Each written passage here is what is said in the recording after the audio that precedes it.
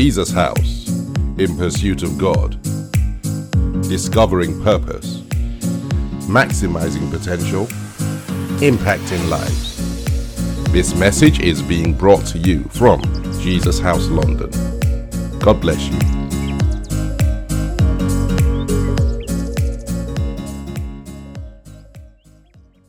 Our Father and our God, King of glory, we would like to say thank you.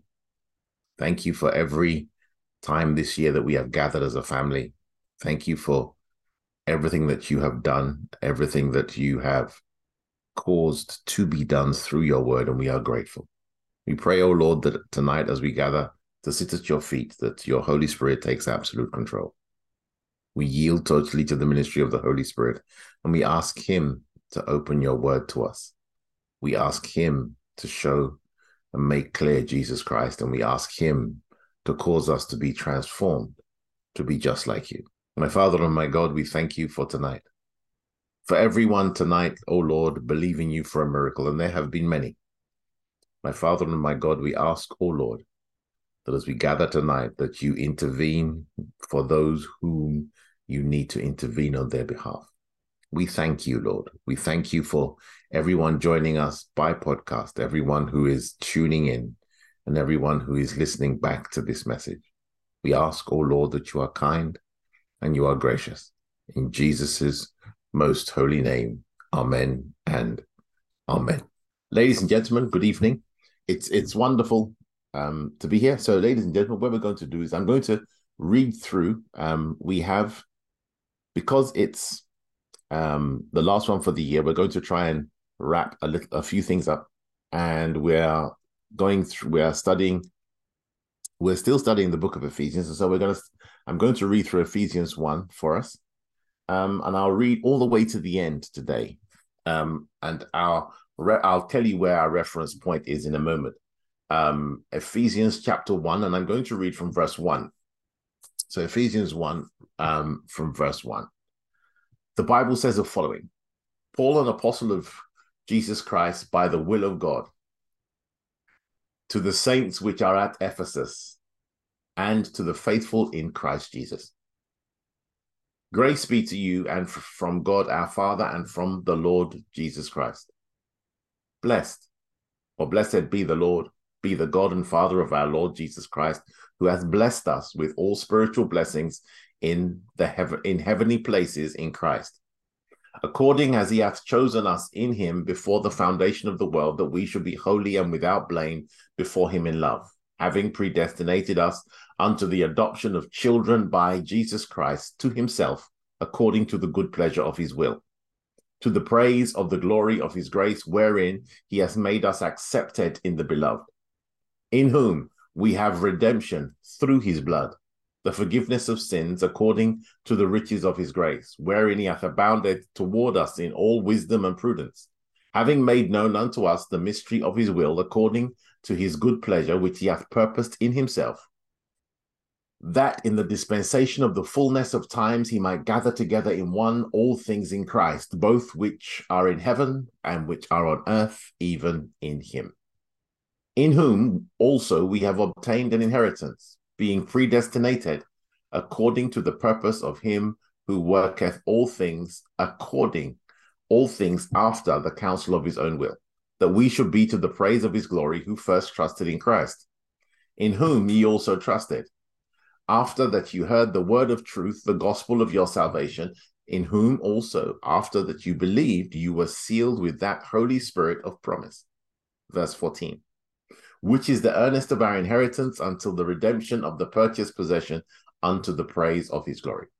Wherefore I also, after I heard of your faith in the Lord Jesus and love unto all the saints, cease not to give thanks for you, making mention of you in my prayers. Verse 17.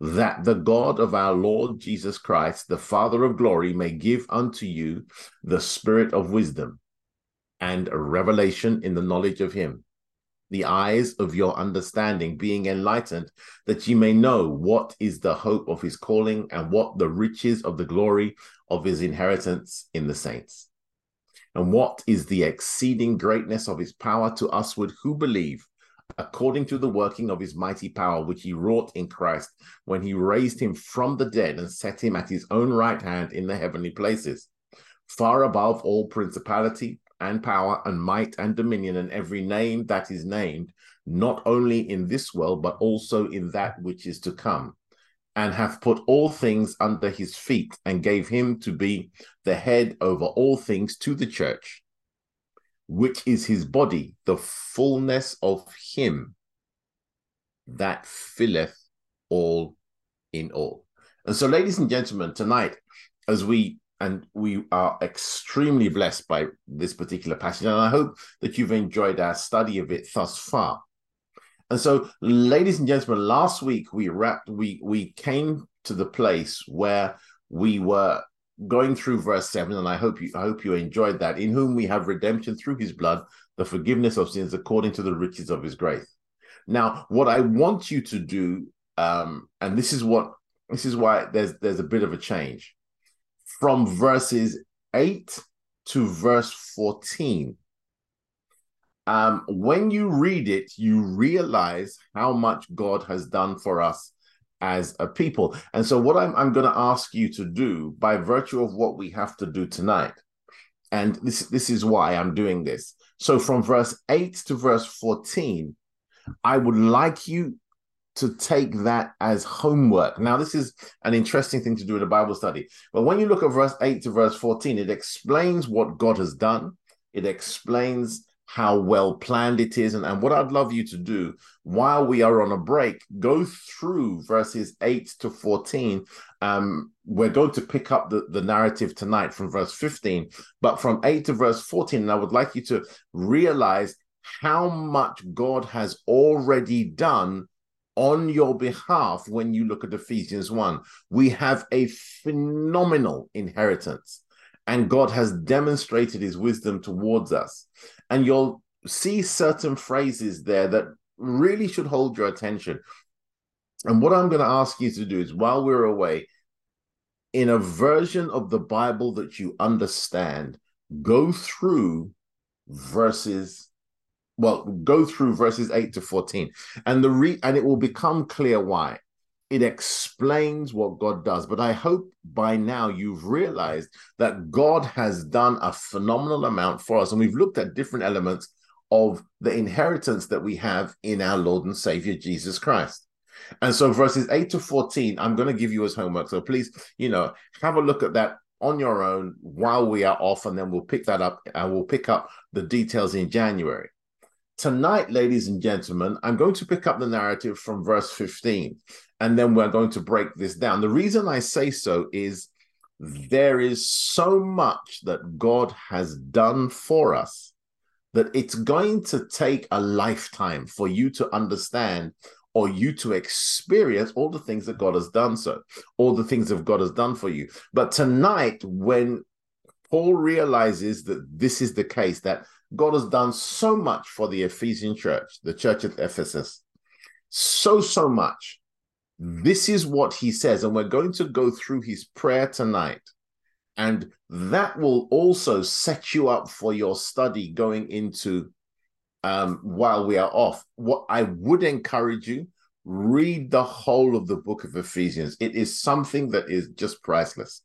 And we're going to dig into it in the coming year without a doubt. And so, but this is where we'll pick up the narrative from verse 15. And verse 15 says the following: Wherefore I also, after I heard of your faith in the Lord Jesus and love unto all the saints, cease not to give thanks for you, making mention of you in my prayers. Now, what Paul is saying, you'll see it there, it's straightforward.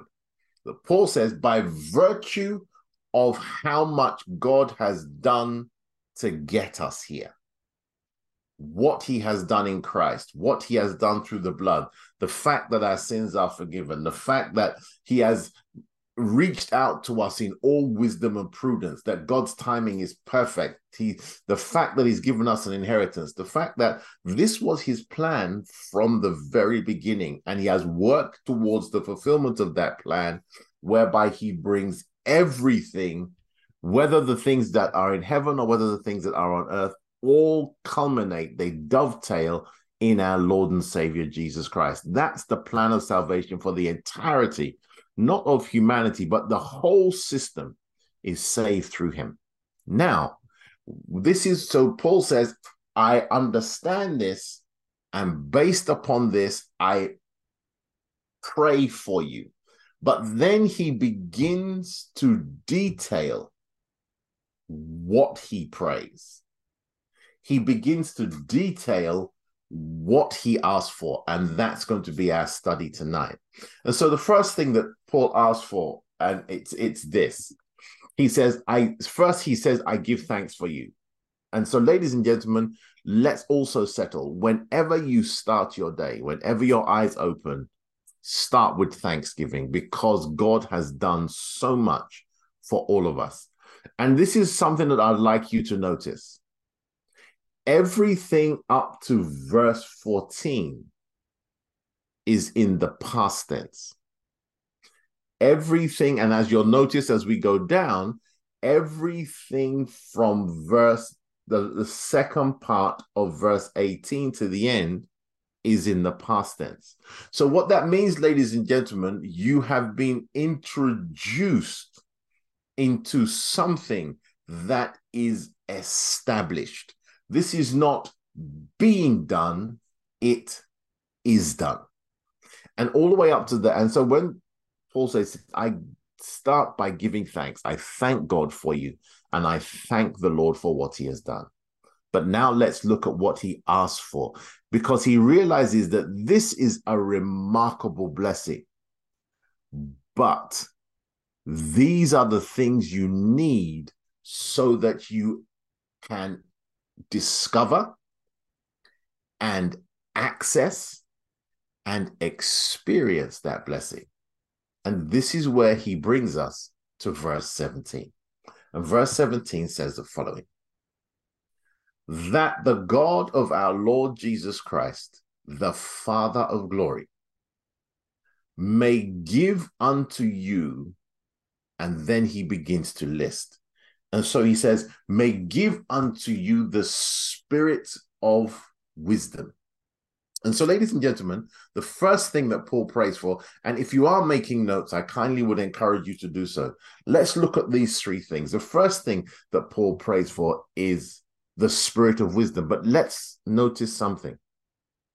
He starts verse 17 by saying that the God of our Lord Jesus Christ, the Father of glory, may give unto you. Everything we are about to learn starts with God the Father. You cannot separate your relationship with God from what you are about to learn and from what Paul says, this is what God wants to give you. Please just keep that in mind. Let's start with the first thing that he asked. The first thing that he prays for is the spirit of wisdom. The reason this is really important, ladies and gentlemen, wisdom, when we look at wisdom, and we're going to look at wisdom in detail, in relative detail, we're going to look at it tonight in detail. The first he says, may God give you the spirit of wisdom. Now, ladies and gentlemen, what if we were to define wisdom? Before we give a definition, let's see what the Bible says about wisdom. Please turn in your Bible to the book of Exodus, chapter 28, and we're going to pick up the narrative from verse 3.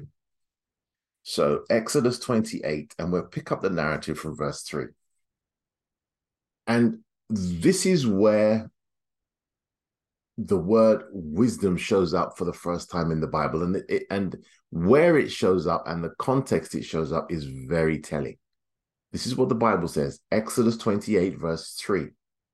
And thou shalt speak unto all that are wise-hearted. God is speaking to Moses, whom I have filled with the spirit of wisdom, that they may make Aaron's garments to consecrate him, that he may minister unto me in the priest's office. Now, the reason this is important is the first time wisdom is mentioned.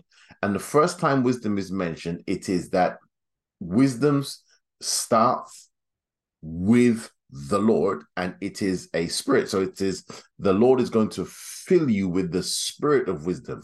So the wisdom does not start in your head. Wisdom starts in your spirit from your relationship with God. But what's happening here in Exodus 28, Moses has been asked, and I'm going to let the Bible tell the story, which will give the context. So when God says that I have filled everyone with the spirit of wisdom that they may make. So let's look at where this statement sits, and it will become clear why wisdom is so important. Turning your Bibles just a few chapters back, please, to Exodus chapter 25, and we'll pick up the narrative from verse 1. Exodus 25 from verse 1. So this is the context that wisdom arrives in the Bible. Verse 1. And the Lord spake unto Moses, saying, Speak unto the children of Israel, that they bring me an offering. Of every man that giveth it willingly with his heart, you shall take my offering. Verse 3. And this is the offering you shall take of them: gold and silver and brass and blue and purple and scarlet and fine linen and goat's hair and ram skins dyed red and badger skins and shittim wood, oil for the light, spices for anointing oil and for sweet incense, onyx stones and stones to be set in the ephod and in the breastplate. And then the Lord says to Moses, this is what he says, and let them make me a sanctuary that I may dwell among them. Then he says in verse 9, according to all that I show thee, after the pattern of the tabernacle and the pattern of all the instruments thereof, even so shall ye make it. Now, Moses at this time has been taken up to heaven, and the Lord is showing him this is what the tabernacle looks like in heaven. I want you to recreate it on earth.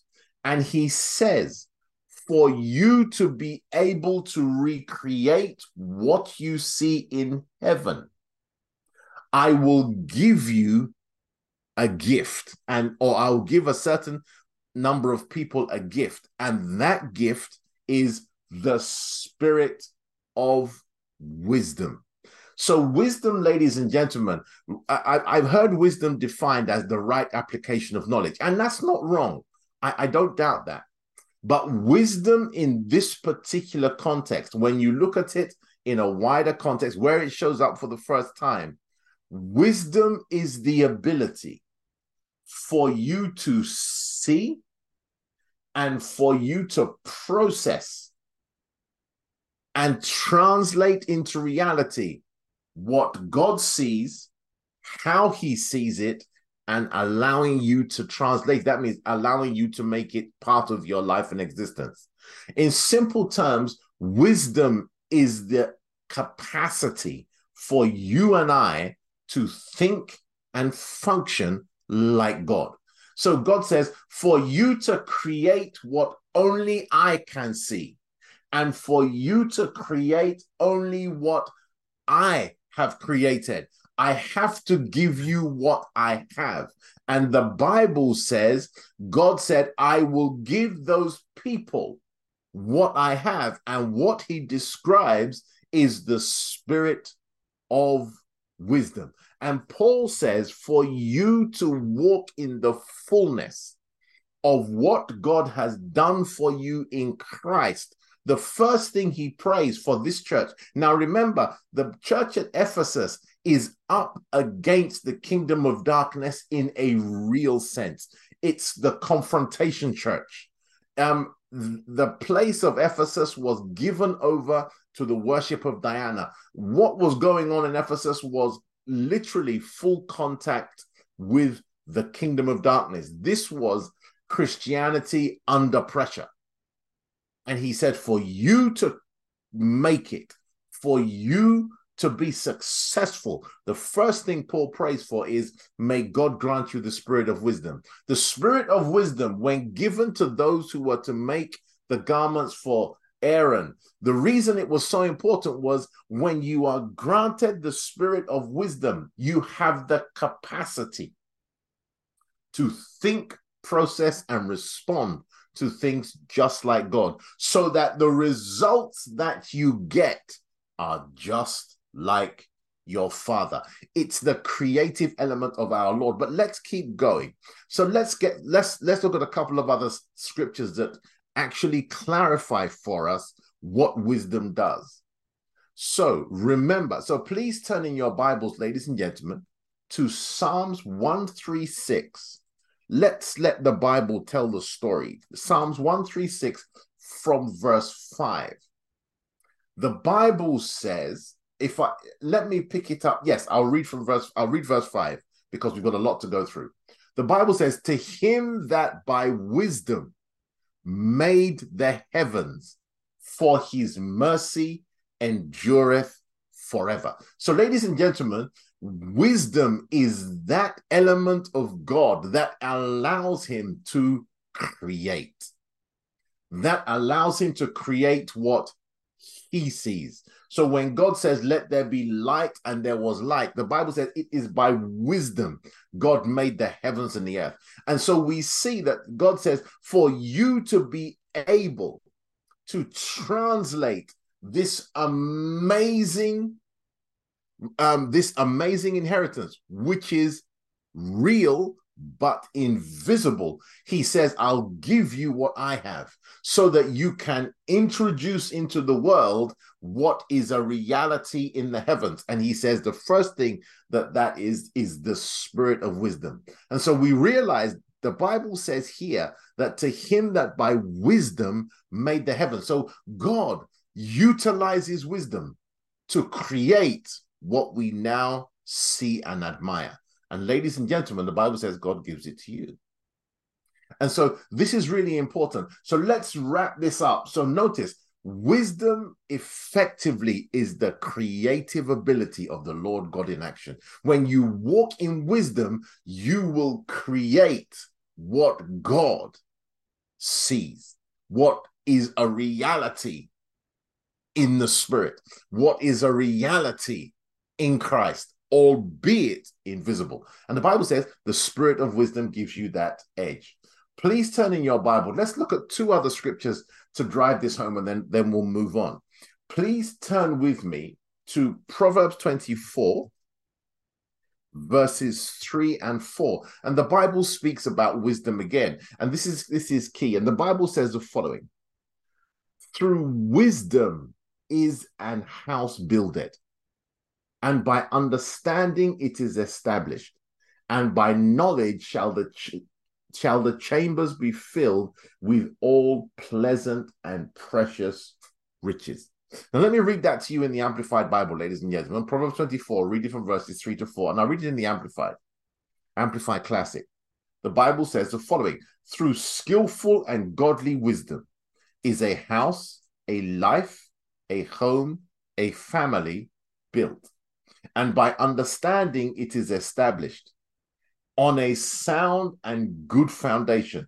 And the Bible says, and by knowledge shall its chambers of every area be filled with all precious and pleasant riches. So ladies and gentlemen, when God wants to build something, the primary ingredient that he says you require is the spirit of wisdom.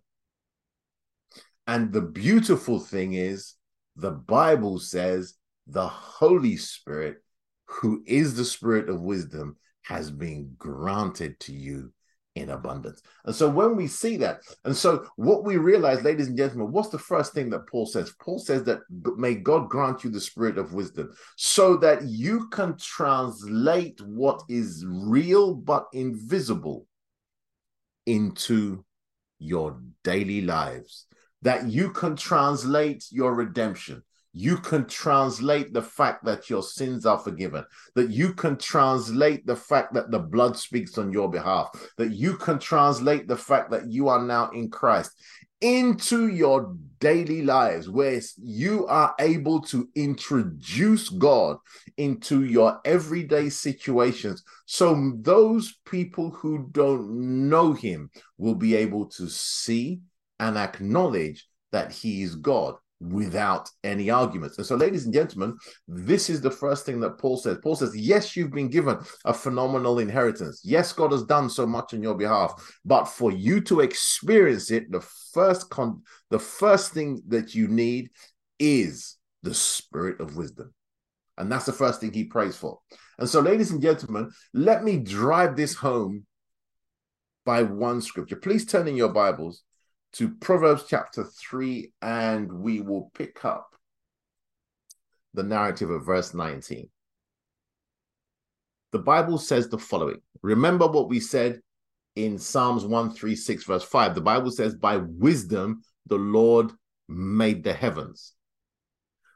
Proverbs chapter 3, verse 19 says, the Lord by wisdom hath founded the earth. By understanding hath he established the heavens. So, ladies and gentlemen, we realize that when it comes to the heavens and the earth, the Lord utilized wisdom to create both. Ladies and gentlemen, you have been given that wisdom. He comes in the form of the person of the Spirit of wisdom. It's granted to you. And we know that it is granted to you because it was granted to our Lord and Savior, Jesus Christ. Turning your Bibles as we close out this bit to Isaiah chapter 11, verse 1. I'm going to read Isaiah 11, verse 1, and I will stop at verse 4.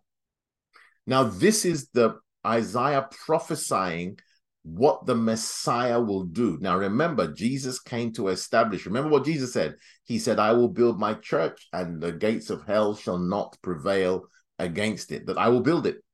So for Jesus to build what we now experience, for God to do what he has done through Jesus Christ, listen to what he did.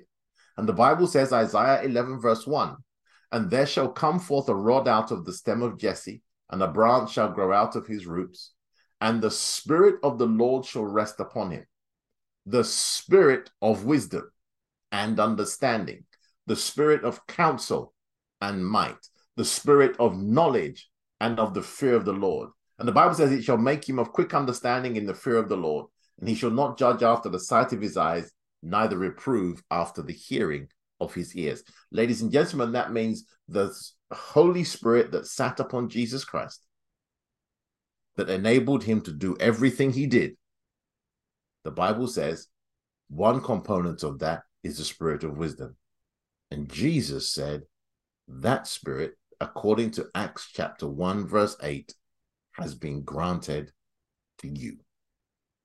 Jesus said, and I'll read Acts chapter 1, verse 8 from the Amplified Classic, and then I will move on. Acts chapter 1, verse 8, Amplified Classic version, and the Bible says, but you shall receive power, ability, efficiency, and might when the Holy Spirit has come upon you, and you shall be my witnesses in Jerusalem and all Judea and Samaria, and to the ends, the very bounds of the earth. Ladies and gentlemen, what I want you to realize as you go into this season, as you begin to realize how much God has done for you, I want you to also realize that he has empowered you to do what he can do. He has empowered you to literally be what he has designed you to be, which is the Son of the living God. That's what Jesus gave you. And Paul prays for that at the start of his prayer. He said, may God grant you the spirit of wisdom. That means wisdom is available by prayer. You can ask for it. If you feel you don't have enough, you can ask for it. And so, Ephesians 1 verse 17, Paul says that the God that the God of our Lord Jesus Christ, the Father of glory, may give unto you, the first thing, the spirit of wisdom. And ladies and gentlemen, we'll wrap this up at the end. So that's the first thing. The second thing that Paul prays for, that he says will make all the difference, please keep this in mind, is and revelation in the knowledge of him. So when we talk about revelation in the knowledge of him, we understand that the him that he's speaking about is our Lord and Savior, Jesus Christ. So when we say revelation, it's the Holy Spirit who will reveal to you who Jesus is, what Jesus has done, who you are in Christ. That's what the Holy Spirit will do for you. Jesus said it this way. Please turn in your Bibles. Yes, turn in your Bibles to John chapter 14, verse 26. John chapter 14, verse 26. And the Bible says the following: but the Comforter, which is the Holy Ghost, whom the Father will send in my name, he shall teach you all things and bring all things to your remembrance whatsoever I have said unto you. So, ladies and gentlemen, the Holy Spirit is the one who will teach. He's the one who reveals Jesus Christ. But let's have a look at that in action, and let's have a look at why revelation is so important. Revelation is not head knowledge. When God reveals something to you, as we're about to find out, it starts in your heart. Revelation knowledge is the knowledge of God that you believe, accept as true, with or without any evidence. But turning your Bibles, please, ladies and gentlemen, to the book of Matthew, chapter 16, and I will pick up the narrative in verse 15. Jesus has asked his disciples, and so what we want to look at is, why is revelation so important? But we will also be able to explain what revelation actually is. Matthew chapter 16, verse 15 says the following. And he's asked his disciples, I'll read from verse 13 just to tell the whole story. Matthew 16, verse 13. When Jesus came into the coast of Caesarea Philippi, he asked his disciples, saying, whom do men say that I, the Son of Man, am? And they said, some say that thou art John the Baptist, some Elias, and others Jeremiah, or one of the prophets. Verse 15, he saith unto them, but whom say ye that I am? So there's two things laid out clearly here. Number one, what other people say. But Jesus said, what really matters is, what do you say? And only one person answers. And I'll read from verse 16. And the Bible says the following. And Simon Peter answered and said, thou art the Christ, the Son of the living God. Listen to Jesus's answer. And Jesus answered and said unto him, blessed art thou, Simon Bar-Jonah, for flesh and blood hath not revealed it unto thee, but my Father which is in heaven. So revelation knowledge is where God reveals to you something that is in the Bible, something that is true, but he reveals to you, this is what Paul prays for, that he reveals to you who Christ is, what Christ is right now, and who you are in Jesus Christ, and everything else about himself. When you think about the Bible wider, when he gives you revelation knowledge, whether it be about the communion, whether it be about prayer, whether it be about what's happening in the book of Genesis, whether it be about gender, whatsoever it may be, God will reveal it to you. That means he will uncover his secrets. But the primary thing that God wants to reveal to you is who Christ is and who you are in Christ. That changes everything. And so Jesus says to Peter that God has revealed to you who I am. Listen to the result. Verse 18, and I say also unto thee that thou art Peter, and upon this rock I will build my church, and the gates of hell shall not prevail against it. Verse 19, and I will give unto thee the keys of the kingdom of heaven, and whatsoever thou shalt bind on earth shall be bound in heaven, and whatsoever thou shalt loose on earth shall be loosed in heaven. Ladies and gentlemen, what you realize is revelation knowledge is so important because it gives you it gives you, not only does it cause you to know something, but it also gives you the ability to use the authority that comes in that knowledge. And I'll give you a few examples in a moment. But notice, Jesus said to Peter, because you know who I am, I in turn will give you the keys of the kingdom of heaven. And he says, whatsoever you shall bind on earth will be bound in heaven, because you know who I am. And whatsoever you shall loose on earth shall be loosed in heaven, because you know who I am. But let's break that down. And so, ladies and gentlemen, what I want to clarify, let me read those verses again in the book of Matthew, but I'm going to read Matthew 16, verse 19 in the Amplified Classic. It clarifies something for us, and then I'll make the next statement. Matthew 16, verse 19. Jesus says the following, I will give you the keys of the kingdom of heaven, and whatever you bind, declare to be improper and unlawful on earth, must be what is already bound in heaven. And whatever you loose, declare lawful on earth, must be what is already loosed in heaven. Ladies and gentlemen, when you are given revelation, it means you understand what is a reality in the spiritual. That gives you the ability by speech and by prayer and by action to cause what is a reality in the spiritual to have an impact upon what is a reality in the physical. And I'm going to give you a couple of examples of what I'm talking about, and then I'll give you an example to show you what I mean, especially when it comes to you understanding who Jesus Christ is.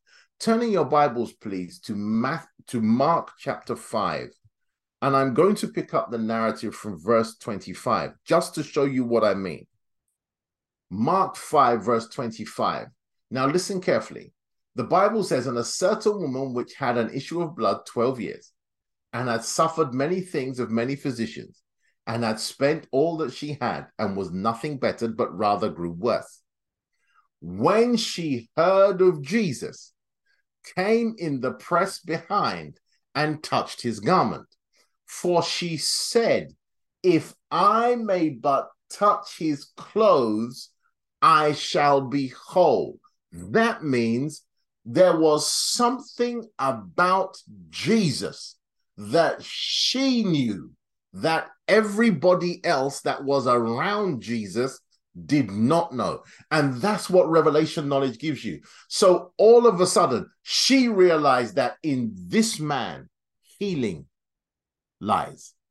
And she said, if I can touch the hem of his garment, speaking of Jesus's ministry as high priest, that if I can just touch the hem of his garment, that means because of who he is and because of what he has done, I will be healed. She understood that by revelation. So now she comes in a crowd.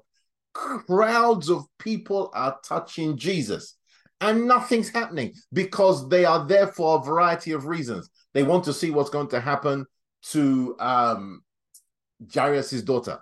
They want to see the next miracle. They don't want to miss out. They want to see whether Jesus will fail. They want to see whether this one's going to be the time that everything goes wrong. They want to see whether he may cast out a demon. They may want to be there for bread and fish. We don't know. But notice, hundreds of people were touching him. But the lady who had revelation caused what was a reality in the invisible to become a reality in the physical. The Bible says when she touches Jesus, Jesus stands still. And he says, somebody touch me. That means the person that touched him with revelation, the Bible says heaven stood still, that what you demanded for, we absolutely have to give you because you know something everybody else does not know. And notice, that had to be revelation. She had to, God had revealed to her, this is what can happen when you touch Jesus Christ. So Paul says this is the value of revelation in the knowledge of him. When you have a revelation of who Jesus is, what Jesus has won, what Jesus has inherited, what Jesus has made you, what Jesus has made available to you, the Bible says you have the ability to cause what is a reality in the spiritual to become a reality in the physical.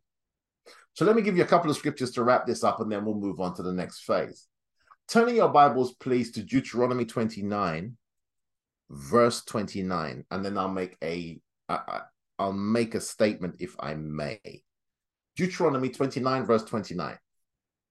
You see, revelation gives you the right of ownership. That means you can use what you know. Listen to what the Bible says in Deuteronomy 29, verse 29. The Bible says the following: the secret things belong unto the Lord our God, but those things which are revealed belong unto us and to our children forever, that we may do all the words of the law. That means when something is revealed to us, there is a right of ownership. That means you are free to use it because it's now in this realm. So, ladies and gentlemen, what you begin to realize when you have a revelation of Christ as healer, healing becomes yours. That means whenever you are challenged by sickness, you have the ability to reach into God and see healing come. When you have a revelation of God as our provider through Jesus Christ, in any situation where there is lack, the principles and the rules of provision will work on your behalf. When you see Jesus as high priest, you realize when you go into the place of prayer and you make statements in his name, what you say will stand. This is because there is revelation behind what you are saying. And when we say revelation, I want to get this right before I go. Okay, I'm just going to use one more example just to drive home. I'm going to use a simple example so that you understand, please, ladies and gentlemen. What do I mean by revelation? It is where you come to believe that this is true of God. You see, every time in the New Testament where someone came to Jesus and they believed that this is who you are, the power of revelation knowledge kicked in, because they had, just like the one we used as an example. But let me take you to one scripture that seems to make this simpler. Well, I hope it makes it simpler. Turning your Bibles to Hebrews 11, verse 6. Hebrews 11, verse 6. And let me read through that for you so you'll understand how powerful revelation knowledge is. The Bible says the following: but without faith, it is impossible to please him. For he that cometh to God, listen carefully, must believe that he is, and that he is a rewarder of them that diligently seek him. So when we talk about revelation knowledge, when God gives you revelation knowledge of our Lord and Savior Jesus Christ, and he won't give you revelation knowledge of everything. He will give you revelation knowledge of that which you need, that which you require, that which your ministry demands, that which your work demands, that which your family may demand. But he will give it to you in small amounts, because once you've got it in that particular area, God can flow through you. The Bible says, those who believe that God is who he says he is, that he can do what he says he can do, and that he's willing to do it on your behalf. The Bible says when you come to God like that, you come in faith. You'll notice everybody that came to Jesus in faith had a revelation of who he was, whether it be healer, whether it be deliverer, whatsoever it may be. And the Bible says they never went away empty-handed, because revelation knowledge, like the Bible says that now belongs to you and I.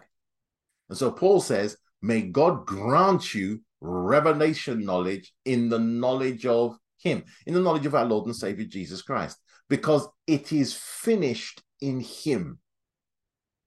God's not adding or doing any more. It is finished in him, but we are here to express it. We are here to declare it. We are here to make it a reality. Are we together? Okay, so that's what it means. So that's how powerful revelation knowledge is.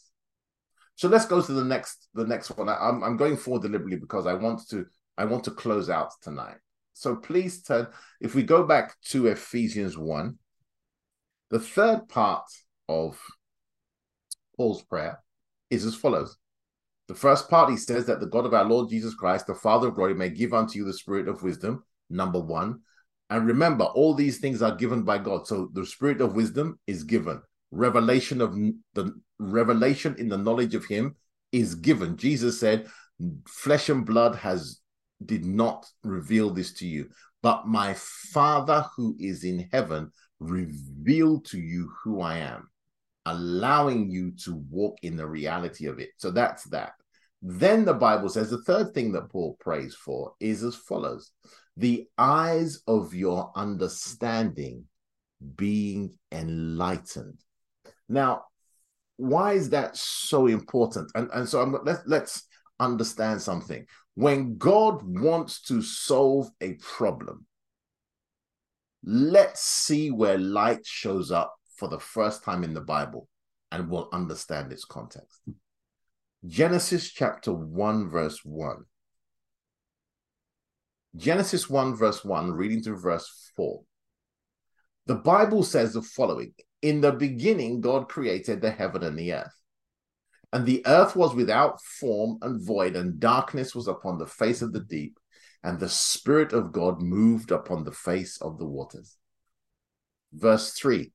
Notice, the first problem God ever solves is the issue of darkness. Notice what he does. Genesis chapter 1, verse 3.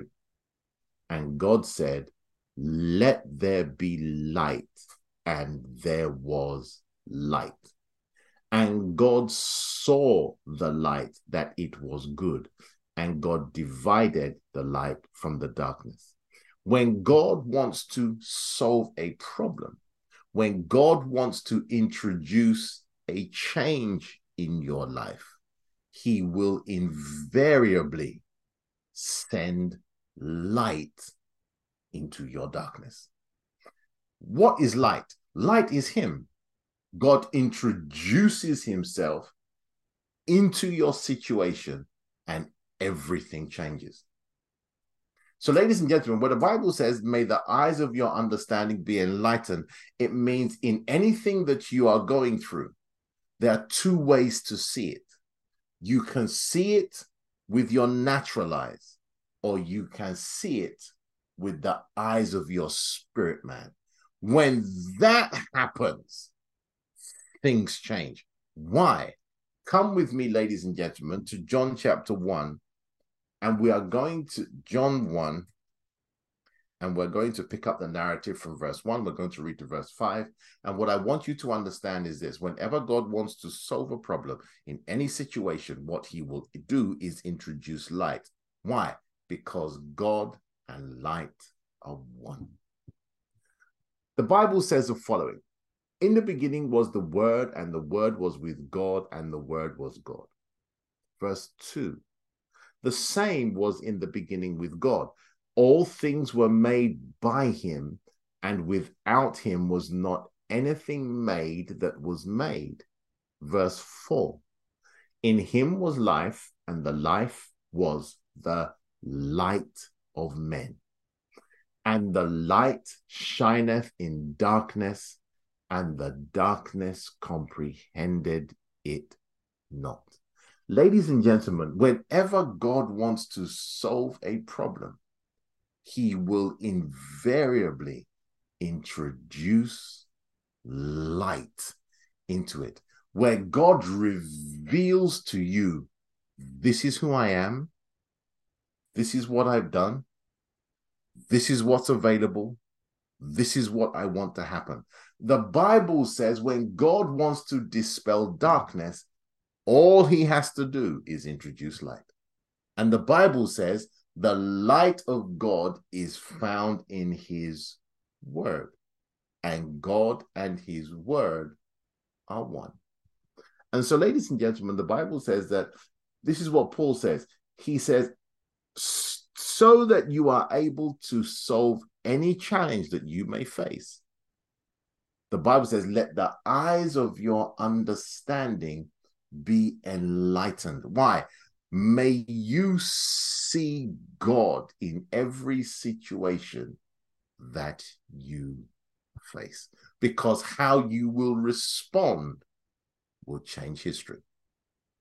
Let me just expand that a bit. So when the Bible speaks of God enlightening one's darkness, it's speaking of God revealing something to your human spirit. But we'll have a look at that, and that will bring us beautifully to the end of this.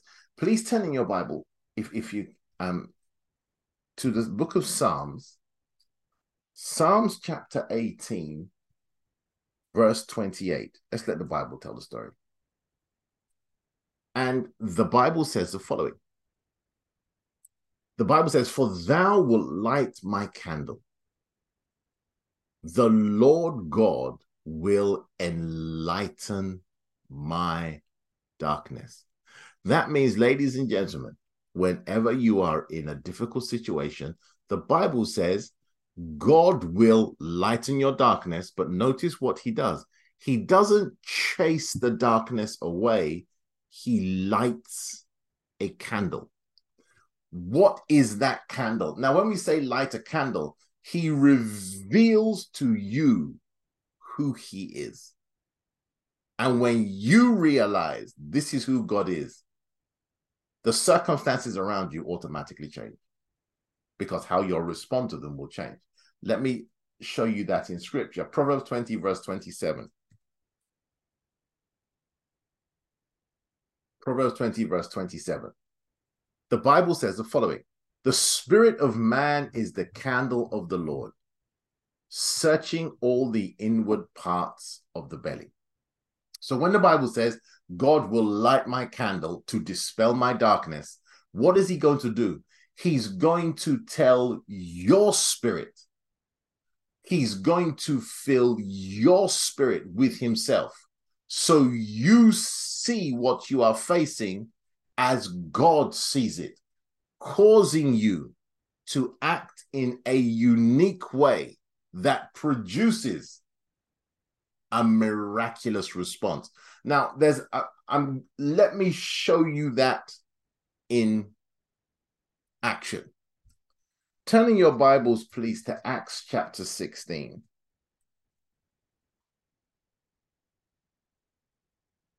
Acts chapter 16. I'm going to pick up the narrative. Now, remember, Paul and Silas have been sent on a journey. They've gone for the Lord. They preach the Lord Jesus. They deliver a girl from a horrendous spirit. They've done nothing wrong. and the whole town grabs them. I'm going to pick up the narrative from verse 19. Acts chapter 16, verse 19. And when her masters saw that the hope of their gains were gone, they caught Paul and Silas and drew them into the marketplace unto the rulers and brought them to the magistrates, saying, These men, being Jews, do exceedingly trouble our city and teach customs which are not lawful for us to receive, neither to observe, being Romans. And the multitude rose up together against them, and the magistrates rent off their clothes and commanded to beat them. And when they had laid many stripes upon them, they cast them into prison, charging the jailer to keep them safely, who, having received such a charge, thrust them into the inner prison and made their feet fast in the stocks. Pause. Ladies and gentlemen, if you and I were to be sent, let's say we were sent to another town to minister, or we had decided to pray for someone, or we had prayed for somebody's healing, and God answered, and the person's eyes popped open, they got out of the wheelchair, and all of a sudden they attack us. They drag us to the courts. They accuse us of all sorts of things. We are judged unfairly. We are beaten. Then they put us in prison. They don't just put us in prison. They put us in solitary confinement. And it's a nightmare. What that looks like is a nightmare. But when the Bible says God will enlighten your darkness, he causes you to see things differently than your circumstances, allowing you to respond differently than everybody else. So listen how Paul and Silas respond. The Bible says, Acts 16, verse 25, and at midnight, Paul and Silas prayed and sang praises unto God, and the prisoners heard them. Now, that's a crazy response. Your back is bleeding. You are locked in chains. You are in a completely dark prison. You don't know what's going to happen tomorrow. They may decide to kill you, and yet you are praising God in the middle of the night. That's because God has enlightened their darkness. How? He has told them something that everybody else in the prison does not know, and they start praising God. The response, ladies and gentlemen, is verse 26. And the Bible says, and suddenly there was a great earthquake, so that the foundations of the prisons were shaken, and immediately all the doors were opened, and everyone's bands were loosed. Pause for a moment. Ladies and gentlemen, this is what the Bible, Paul is praying for when he says, may God let the eyes of your understanding be enlightened. That means may you see things as God sees things, because your response at that time will change your life. And ladies and gentlemen, what I want you to realize, let me also, this is where I'm going to bring it to a close with this. That's not going to be difficult, because God says that I will put my spirit in your spirit, so I can tell you directly what is going on. Ezekiel chapter 36, reading from verses 25 to 29. The Bible says that God, Ezekiel 36, reading from verses 25 to 29. I'll give you the reference, but I will not necessarily turn there. The Bible says that God, after he has washed us clean, given us a new heart, given us a new spirit, he will put his spirit in our spirit. That means when God wants to enlighten your darkness, it will not be governed by what's going on your outside. It will be governed by what's going on your inside. And ladies and gentlemen, the results of that are quite remarkable. Romans chapter 8, verse 14. The Bible says, they that are led by the Spirit of God, they are the sons of God. So when the Lord causes the eyes of your understanding to be enlightened, it means you walk as God would walk to get the results that God would get against all odds. And so, ladies and gentlemen, the last thing that Paul prays for, and this is where I'll stop. We're almost out of time. Paul says that you may know. Now, when the Bible says that you may know, the word know is throughout the Bible. It means to interact with something reproductively, meaning you can reproduce God in that particular situation. When you know something, it means in that situation, God can show up no matter what the circumstances are.